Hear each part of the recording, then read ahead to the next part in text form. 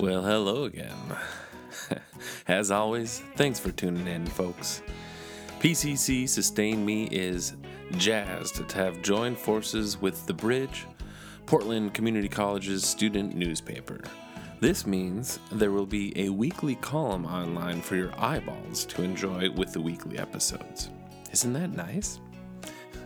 And we are super duper stoked to be working in partnership with GYPSN, the Greater Portland Sustainability Education Network, as well. You can connect and access the program via gpsen.org too. Now the podcast has multiple cozy places to call home. Okay, well, back to the program we go. From Portland Community College, this is PCC Sustain Me. I'm Joe Culhane, and today's episode will be about the 11th Global RCE Conference in Cebu City, Philippines, and a nice chat with Charles Hopkins. Boom, boom, darkness falls, headlights in the afternoon. On behalf of the United Nations University Institute for the Advanced Study of Sustainability, I have the great pleasure and honor to welcome you to the 11th Global RC Conference. We are profoundly grateful to RC Cebu for hosting this conference, and we applaud them for being active in the RC community. We express our sincere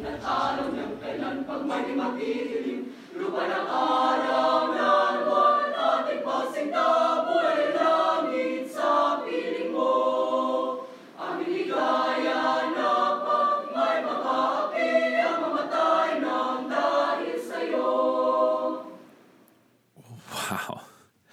What you just heard was a portion of Lu Pang Hi Nirang, the Philippine national anthem, and Dr. Hiroaki Takiguchi, project director of the United Nations University Institute for the Advanced Study of Sustainability, during the opening ceremonies of the 11th Global RCE Conference held at the University of the Philippines, Cebu. It was from December 7th through the 9th, and folks from many places around the world gathered to focus on pathways towards sustainable development. I was honored to be one of those folks gathered there, and I can tell you right now, it was a surreal and profound experience. Besides the 24 plus hours of travel in order to get there, and then finding myself presenting just 12 hours later, and being on the other side of the planet for the first time in a tropical climate filled with Christmas cheer everywhere after a long layover in the futuristic airport of Seoul, Korea, well, let me just say, this all still feels like it was something out of a dream. Well, there was a lot that happened in just a few days' time, and plenty to unpack from that trip. Thankfully, I had the pleasure to speak with one of the founding members of these global RCEs, Dr. Charles Hopkins, to help bring more of a context to all that is going on and all that has happened since 2005, when in collaboration with the United Nations University, this all began. But before we move forward and I explain what even RCEs are, and we hear from Charles, who had some great wisdom and reflections to share on the global conference, I would first like to acknowledge that this program is being recorded on the traditional village sites of the Multnomah, Cathlamet, Clackamas, bands of the Chinook, Tualatin, Kalapuya, Molalla, and many other tribes who made their homes along the Columbia River. Multnomah is a band of Chinooks that lived in this area. We thank the descendants of these tribes for being the original stewards and protectors of these lands since time immemorial. We also acknowledge that Portland, Oregon has the 9th largest urban Native American population in the U.S., with over 380 federally recognized tribes represented in the urban Portland metropolitan area. We also acknowledge the systemic policies of genocide, relocation, and assimilation that still impact many Indigenous Native American families today. We are honored by the collective work of many Native nations, leaders, and families who are demonstrating resilience, resistance, revitalization, healing, and creativity. We are honored to be guests upon these lands. Thank you, and thanks also to our colleagues at the Portland State University Indigenous Nations Studies program for crafting this acknowledgement.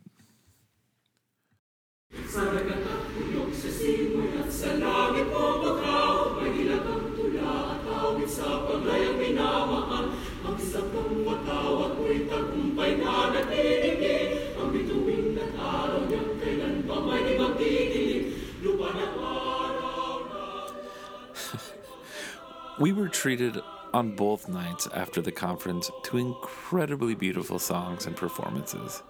Cebu, I learned, is the festival island of the Philippines, blessed with faith, fun, and fiesta. Cebuanos celebrate life with unparalleled passion. Almost all towns and cities of the island of Cebu have their own unique, colorful, and exciting festival. Cebu even has 2 theme songs that are so dang catchy. I haven't decided if I'm going to hook you in with one or maybe both of them just yet. They'll be in your head like earworms forever. You know what? I'm just going to give you a taste of one of them right now because I would like you to join me in having this on repeat in your head too.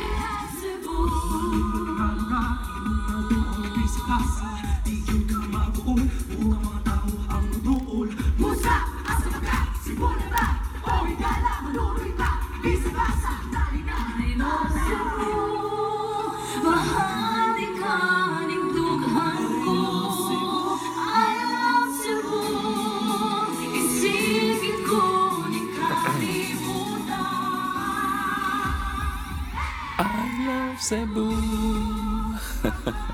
I do, though. The Filipino folks I met had hearts the size of mountains, and the love and laughter they radiated was as welcoming as any sunrise.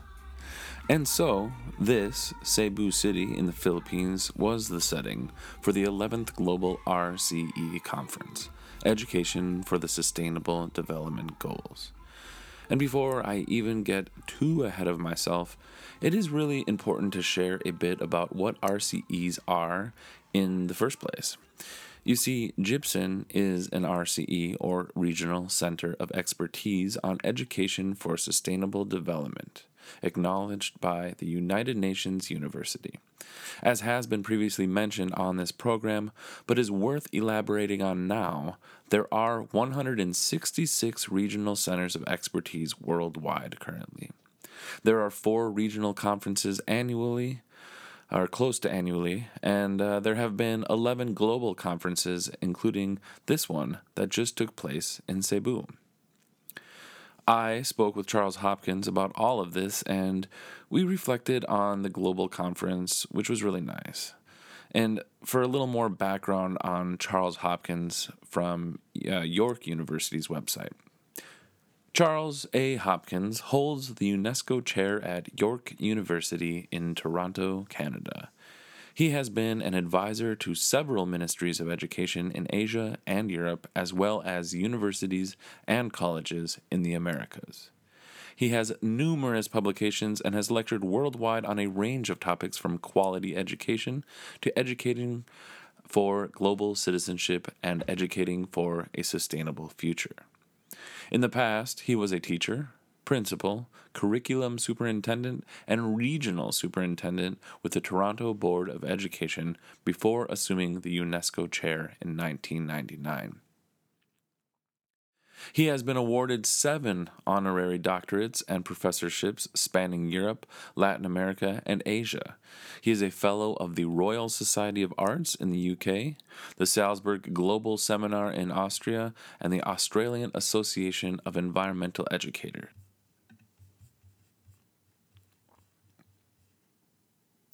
Today, Hopkins is advisor to both the United Nations University, UNESCO UNIVOC, on technical and vocational education, and co-director of the Asia Pacific Institute on Education for Sustainable Development in Beijing, China.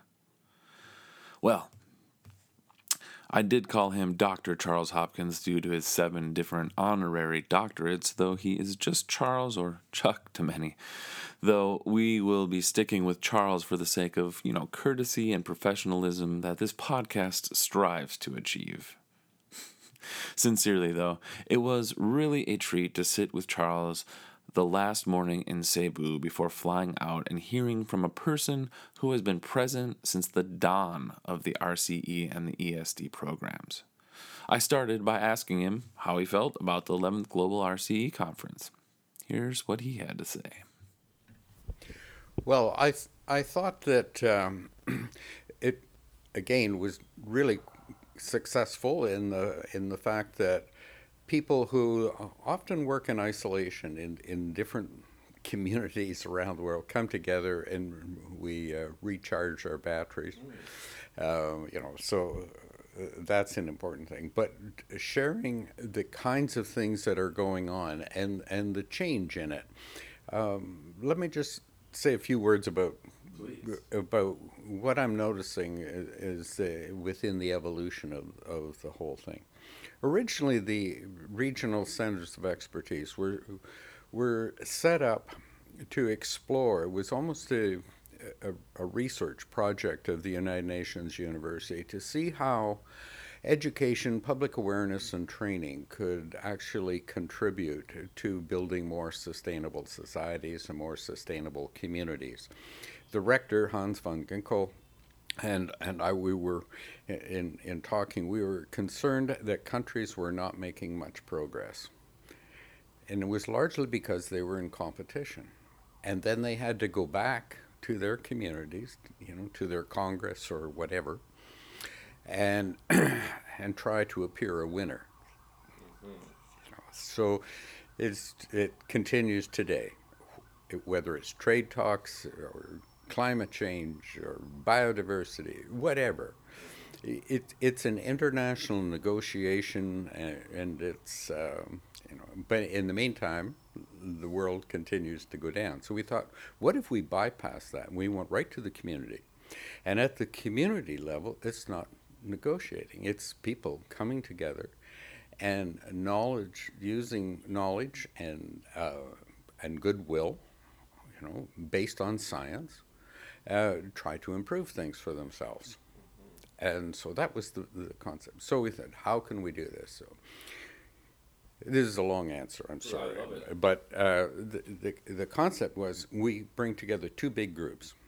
One group would be, we call them the messengers. So this would be those who talk to the community, right? The source of information, whether it's public education, non-formal in the way of non-government organizations, even the city or the region. They have departments that put out pamphlets that they want to inform the community.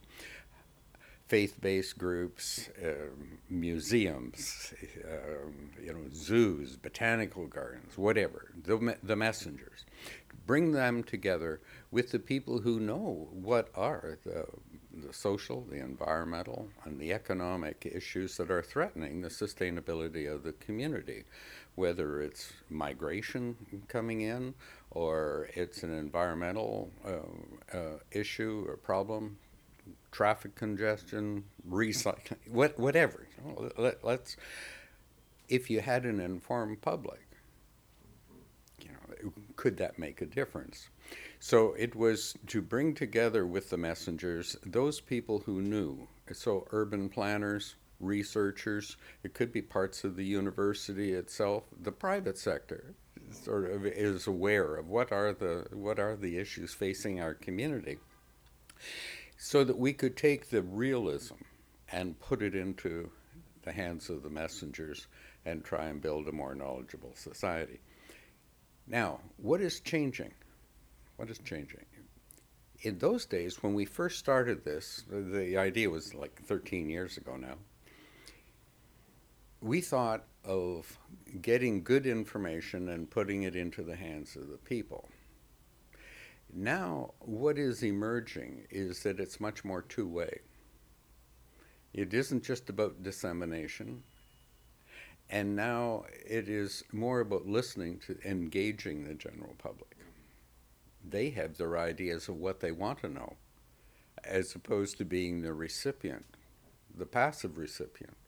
And so the idea of the regional centers being a two-way street, and in most cases, a very neutral way of bringing together different groups to discuss issues and to come up with solutions. And the other thing that is changing is that there is more of an action component. It isn't sort of the passive recipient of information. It's what do we do about it? And so what is happening is that it is moving beyond the original dreams. And it is moving beyond the original dreams. Now we're over 160 of these around the world, whereas 11 years ago there were 7. So, yes, it's a very long answer to what do you think about this year's conference?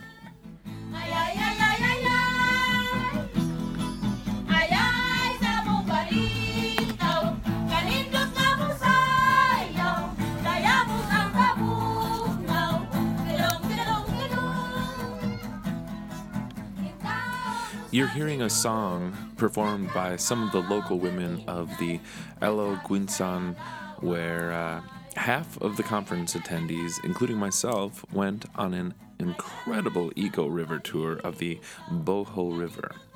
The other half of the attendees did a Cebu city tour, which I understand was extremely fascinating as well. It is challenging to distill all that took place in the 2 primary days of the conference.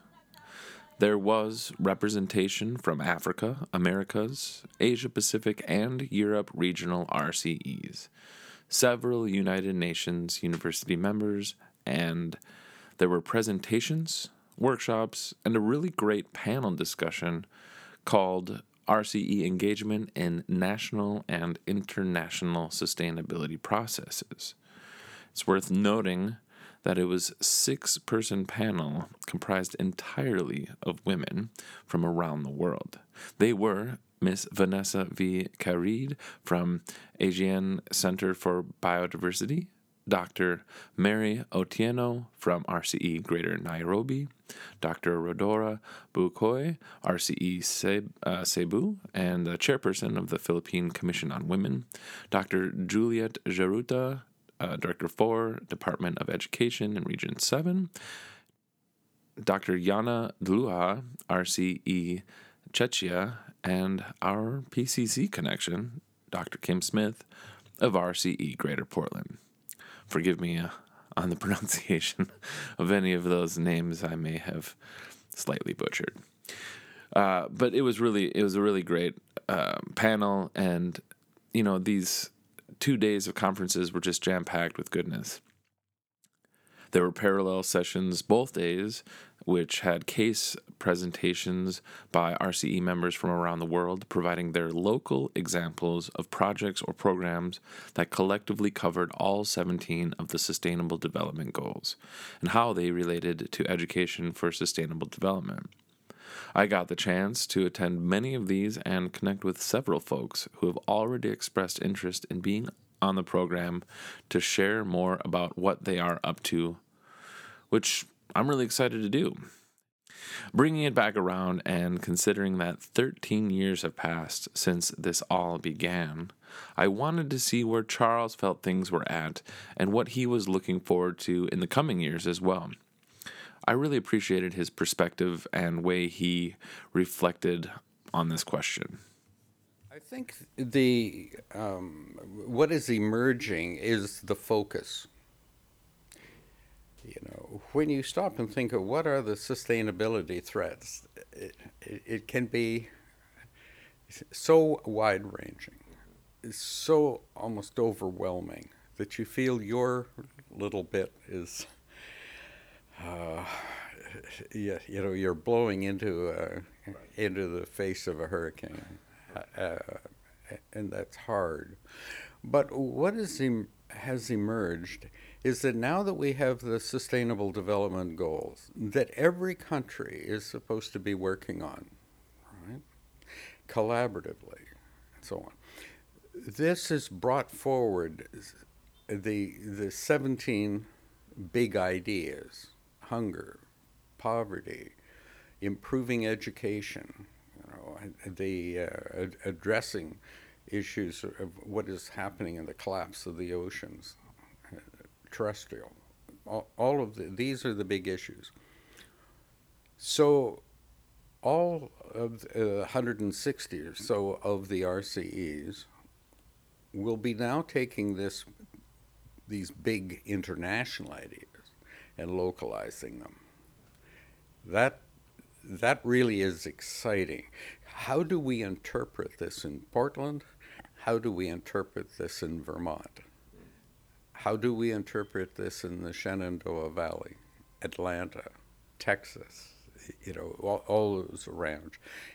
How do we interpret those big dreams, though, in Africa, in Asia, South America?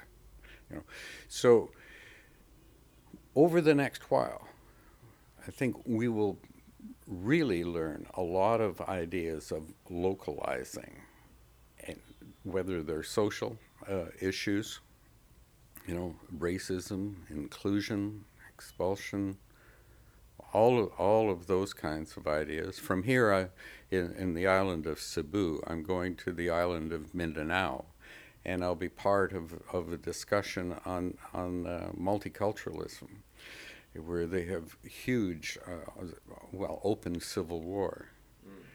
But on top of civil war between Christian and Muslim, on top of that is economic invasion of wealthier countries coming in to reap their natural resources, and the feeling of indigenous people, the feeling of local traditional people, of all of this. So that is dealing with a number of the Sustainable Development Goals, or SDGs, but in a very local context. And I think that's what is so exciting for me, is for once we have a focus, we have a way of, we have ideas as to what we're doing, and now the learning curve begins. Because there are two parts. One is to the regional centers of excellence. One part is dissemination and discussion of sustainability issues in your community. The other thing is sharing these between a global learning space. How can the RCEs learn from one another? How can they share and then bring this back forward? So it is a global community learning circle made up of 160 local learning circles. That's very cool.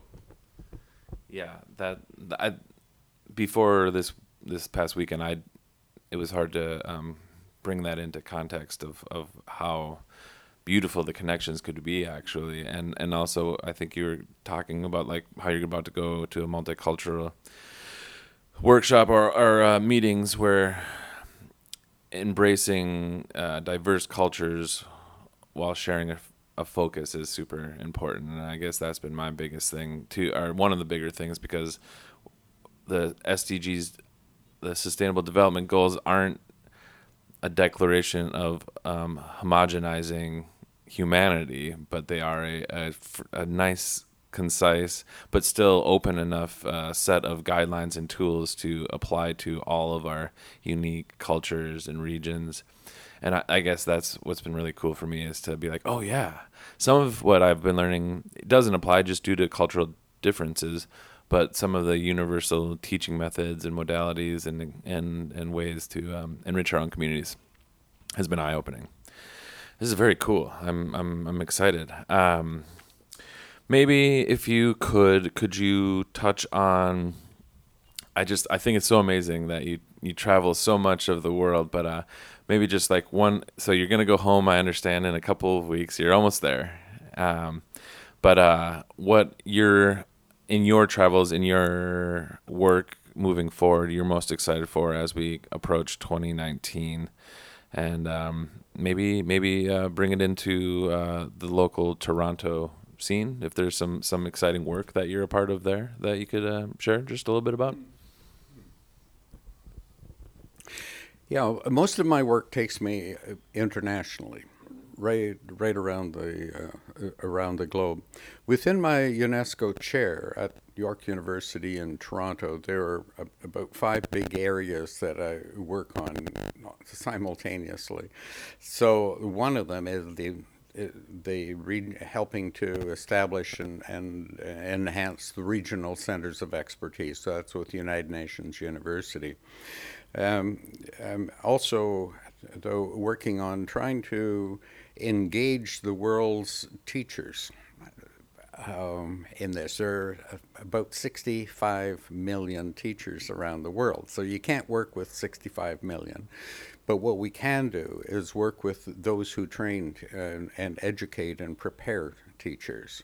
So have built a network in 70 countries of about 300 faculties of education who are looking at how do we embed the concept of sustainability into teacher education. The third area that I'm working on is what is the whole concept of quality education. That is a huge issue. In 2014, I chaired the writing of a declaration of the world's ministers of education, whereby we embedded in it urging countries to revisit the purpose of their education system. Because right now, with far too many countries, they look at language and mathematics and science in some cases, or in a few cases religion, as the purpose of education. These are tools, and it is important to keep your tools sharp and up to date and so on. But the big issue is, what are you going to do with them? What is really the purpose of education? And that way we can measure quality instead of, he has better tools than the other person, right? So the whole discussion around what is a quality education, could you really have a quality education if it does not address the future of the inhabitants and the planet itself? Then we did some research by embedding education for sustainable development in the ongoing really top quality education systems around the world, like Finland, Korea, and Japan, Canada. Canada usually ranks about number 5 to number 7 in the world, and so on. So embedding it, what did this do to the education? And because people were concerned that maybe this would take away their score in math and language. It didn't do that. What it did, it enhanced. But it also brought in 21st century learning skills. The idea of looking at, able to comprehend in a holistic manner. It actually transformed the education into the ability to communicate, to collaborate. All of the skills that the private sector is asking for, critical thinking. What if? What would be another right answer? All of that part of creativity had answered. Then the other part that I'm working on that takes up most of my time is if education for sustainable development enhances the education of those who are already at the top, could it help those who are least well served in the world? And so now I'm working in 40 countries with a little over 120 researchers looking at how, by involving local issues, can we improve the education of the world's indigenous youth? That, in my heart, is the real one. And that begins with asking the indigenous people, what kind of education do you want? As opposed to going in and trying to push our vision of math, language in English largely, or one of the dominant languages. And what we're in many ways doing is killing the biodiversity of cultures, you know. So those are things that keep the intellectual juices flowing. That's a beautiful answer, and I share in my heart that desire to uplift the marginalized and oppressed that unfortunately Western expansion, colonial settler, that dominant structure has really overtaken, as we're in the Philippines where English is the primary language and Christmas is such a rich holiday. It's really funny, remarkable to see. It's a beautiful culture here, as we talked about yesterday. Well, that was a great place for me to have a conclusion. But maybe if you had any one last thing you cared to share with a new audience learning about the regional centers of expertise, or how they can be a part of it or get engaged, or any kind of final thought you cared to share, because I could talk to you for hours and hours and hours, but for the sake of a concise podcast, I'd like to just keep it brief for the time being here, because I'm just really honored to have a chat with you here. So, any conclusion kind of thoughts or anything you want to share? Well, I think that in my work with whether it's UNESCO or the United Nations University, or the people who are struggling with the United Nations Environment Program or climate change, etc., the message that I would like to put out there is that it is largely a facilitating role that the UN continues to play. Right? When we talk about, for instance, global citizenship education, we're not talking about boundaries or world government. We're talking about a headspace. We're talking about a perspective that how can I live my life as a Canadian, as a citizen of Cameroon or the United States or whatever.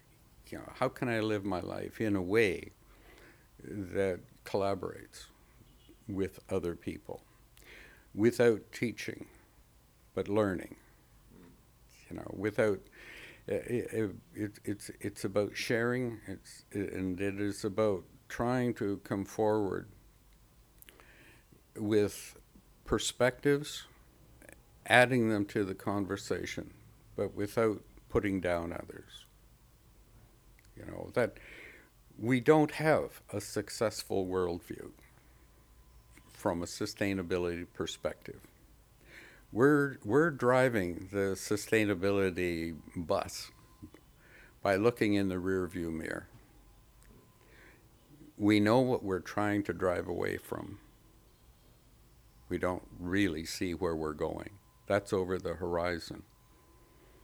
And until we have a clear vision and know in our hearts that it's going to work, what we need to do is to keep all our options open, to listen to worldviews and perspectives. Let me just close with one really nice little story, because I know this is all about stories, right? It's about stories. So let me tell you, about a month ago, I was in the mountains in Taiwan and visiting a school with one of the hill tribes. And as I pulled up to the front of the school, on one side there were gates, and on the top of one pillar on one side was a huge black bird that was, I'm not sure whether it was out of paper mache or whatever, but it was like a 5-foot black bird. And on the other side was a 5-foot toad So when I went in, I asked the principal eventually, I said, what is with the blackbird and the toad? And he said, I have a girl who speaks some English. She said, she's in grade 4. She'll tell you about it. So he called and he had her come down. Anyway, the young girl took me out and I said, what is with the blackbird? And she said, well, when humans first came to the planet, the animals felt very sorry for them because they were so weak and they had no defense and no specialty. Said, so the animals thought that the best thing they could do was to give them the gift of fire, because that way and she went on a bit, and said, so the most beautiful bird went to the volcano and picked up fire in its beak. It was terrible, but it burnt all its feathers, it burned its beak black, but it brought fire as the gift. And she said, and the land animals felt the same. And so a toad volunteered, said it was actually a beautiful frog. And it went, and it put the lava from the volcano on its back. It burnt its back, it blistered it, it dried out its skin, but it brought back, and before it died, it gave the gift of fire. So I said, well, they're a nice story. And she looked up at me, her eyes open. She said, they're not just stories. She said, these are important. And I said, what is the meaning? And she said that the animals look after us, but we don't look after them. And she said, we need to think more about the whole world and not just ourselves. You know, it's a beautiful story, and quite often when we hear indigenous stories and their insight and the worldview, we think of them as being, oh, that's very quaint, that's very nice, but we don't go deeper into the parable. What are the meaning in many of these stories? They're profound ways of passing on wisdom. It's time we listen to that wisdom. Yes. It indubitably is time we listen. And that was some fine wisdom shared by Charles Hopkins that I appreciated greatly.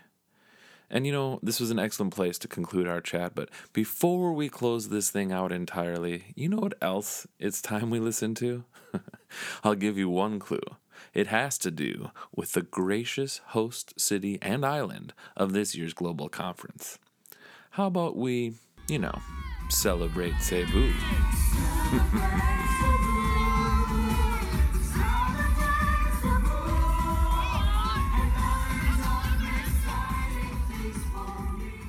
I would like to thank Charles Hopkins for sharing in such a nice conversation with me before leaving Cebu, and I have so much gratitude I'd like to extend to all the folks who helped to make this 11th Global RCE Conference possible, especially RCE Cebu for hosting, and the University of the Philippines as well. And additional thanks specifically to the United Nations University for supporting my participation at the conference. I also wanted to send congratulations out to RCE Greater Portland for receiving 3 Global RCE awards at the end of the conference. One was a Flagship Project Award received by Serena Dressel and Portland State University for the ongoing Intensive English Language Program that helps to increase awareness of the Sustainable Development Goals. Another Flagship Project Award, to my great astonishment, was awarded to this very podcast. That's right. PCC Sustain Me is now a proud and honored recipient of a Global RCE Award. How about that? The third award was received by Kim Smith and was given in acknowledgement of the Gibson Fellows Program. And I send congratulations out to all of the winners this year of the RCE Awards. There were 20 overall, and some really amazing work was recognized from the RCEs across the globe. I also wanted to make sure to plug the Gibson Sustainability Symposium that is going to be held on March 8th, 2019. That's coming up here sooner than I can believe, at PCC Cascade campus. This is our local RCE's signature event and contribution to the local, regional, and global conferences of the RCEs. Proposal submissions will be open until January 6th, so there is still time to apply to present there. Well, additional thanks to my darling wife, Rachel Robinson, for the intro music. This episode was recorded, edited, and produced by me, Joe Colhane, and I must conclude it with one last big thanks to all the incredible performers, singers, and dancers, and Filipino folks who were so kind and gracious during our stay in Cebu. It was a surreal and wonderful few days spent in the Philippines, and I have to admit, I love Cebu. I really do.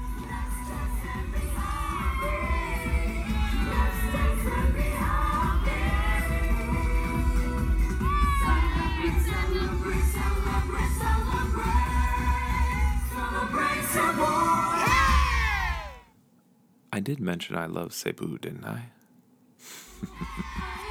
Cebu.